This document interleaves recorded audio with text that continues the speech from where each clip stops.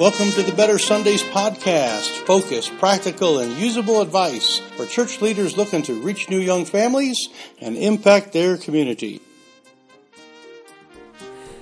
Well, greetings from Wyoming. This is Mike here at the Better Sundays podcast. I'm coming to you from Sinclair, Wyoming, where we have experienced some cold weather this week. If you're listening to this in the summer, good for you. But boy, I tell you what, it was chilly. Last Sunday we had 51 below wind chill and froze up the whole place and flooded the basement when that was over. And yeah, we've had quite a week here. So anyway, God bless you. Good to have you here. This is our Better Sundays podcast, where we talk about things that you can use right now to help you have a better Sunday next week. And so we put these out every Monday, and if you would please be a subscriber, that would be awesome. We love that. And somebody asked me today, can you come over to my church and help me on my phone figure out how to subscribe?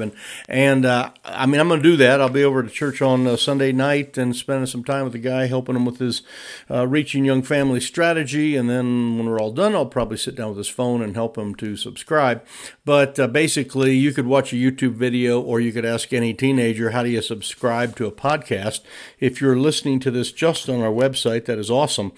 But we would love for you to be a subscriber, and then every time we send this out, which is basically they go live on Mondays, that you will get a little notification, ding, and it'll show a little thing that you got a fresh podcast there. And so we're excited about that. And the technology allows us to do all that. So, well, hey, let's just jump into it here. This is our strategy statement that we've been working on for a long time here, all the different strategy statements, different ones. And today we're talking about one that's just a really simple, it's more of an observation than it is a strategy statement, but it does really have some meat to it, and it really is great for creating that momentum with your volunteers. And so here's the statement. It goes like this: busy Saturdays make amazing Sundays.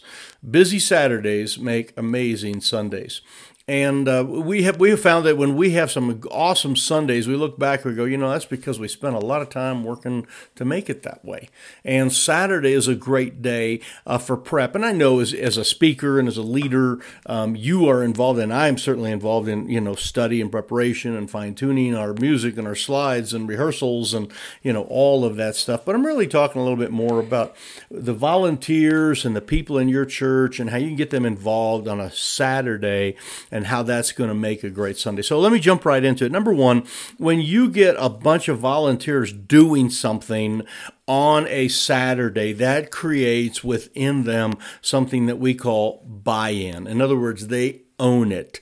They are buying into your church because they're there on Saturday, and they're much more likely to be there on Sunday and even talk about things with other people and invite them to be there on Sundays. The buy-in would be, things like, well, hey, I cleaned this whole room, or I set this entire thing up, or if you have some type of refreshments, I cooked for this special event or whatever. And when you do that, you put personal time in, then you're much more likely to invite someone to church because they're going to be sitting in your nice clean room or your chair that you set up, or eating your cinnamon roll that you made. So it's a buy-in is such a powerful thing to get momentum going, to get people like, this is my church and I do stuff for my church.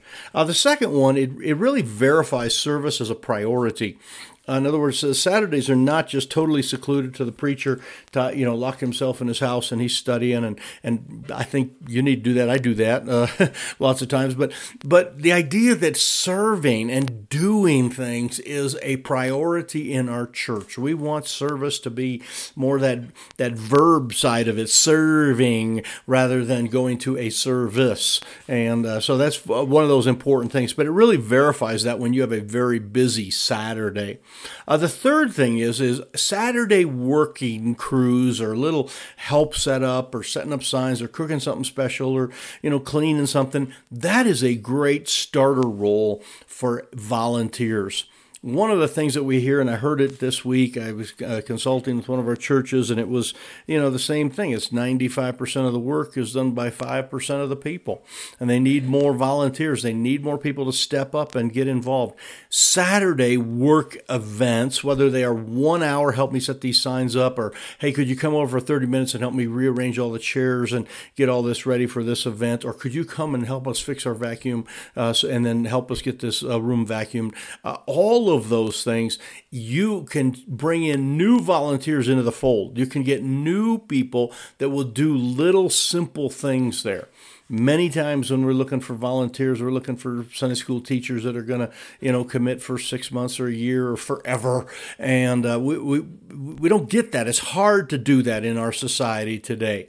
I praise God when it happens, but I'm just saying it just doesn't happen all that easily. So we have to start people and give them starter roles, little simple things. This is one of the reasons we've talked about this.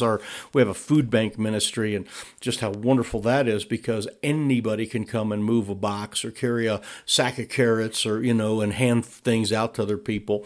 And we don't have a lot of high spiritual requirements for that. They can get started. So is it the same as on Saturday work jobs. And so you want to probably try to line some work things up and, do some special cleaning, have some special cooking, special setup things. All of that can be done on Saturday, and that leads toward amazing, amazing Sundays. So here's how you do it. A couple things. Number one is you got to solicit. You got to ask. You got to say, hey, could you help me next, day after tomorrow on Saturday or whatever. And it's more like not every Saturday from here on out, but just, this Saturday we got to roll up this carpet and take it down the car wash and hose it off, and then we're going to bring it back, or that type of thing.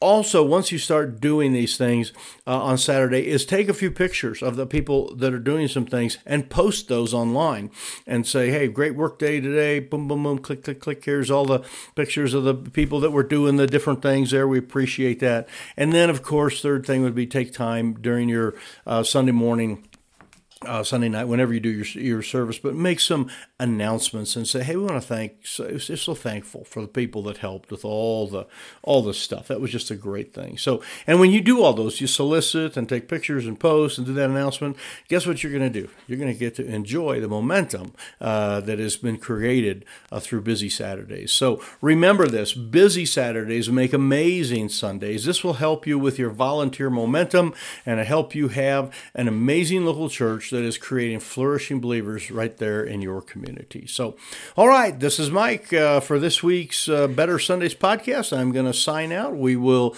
see you next week. Again, make sure that you, if this was helpful to you, if you would take a moment and just, maybe there's another pastor next town over, maybe it's a preacher buddy of yours or whatever, but please share this. This would be a great blessing to us, and it really helps so many churches too around the country. So again, Mike Holmes signing out. We'll see you next week. God bless.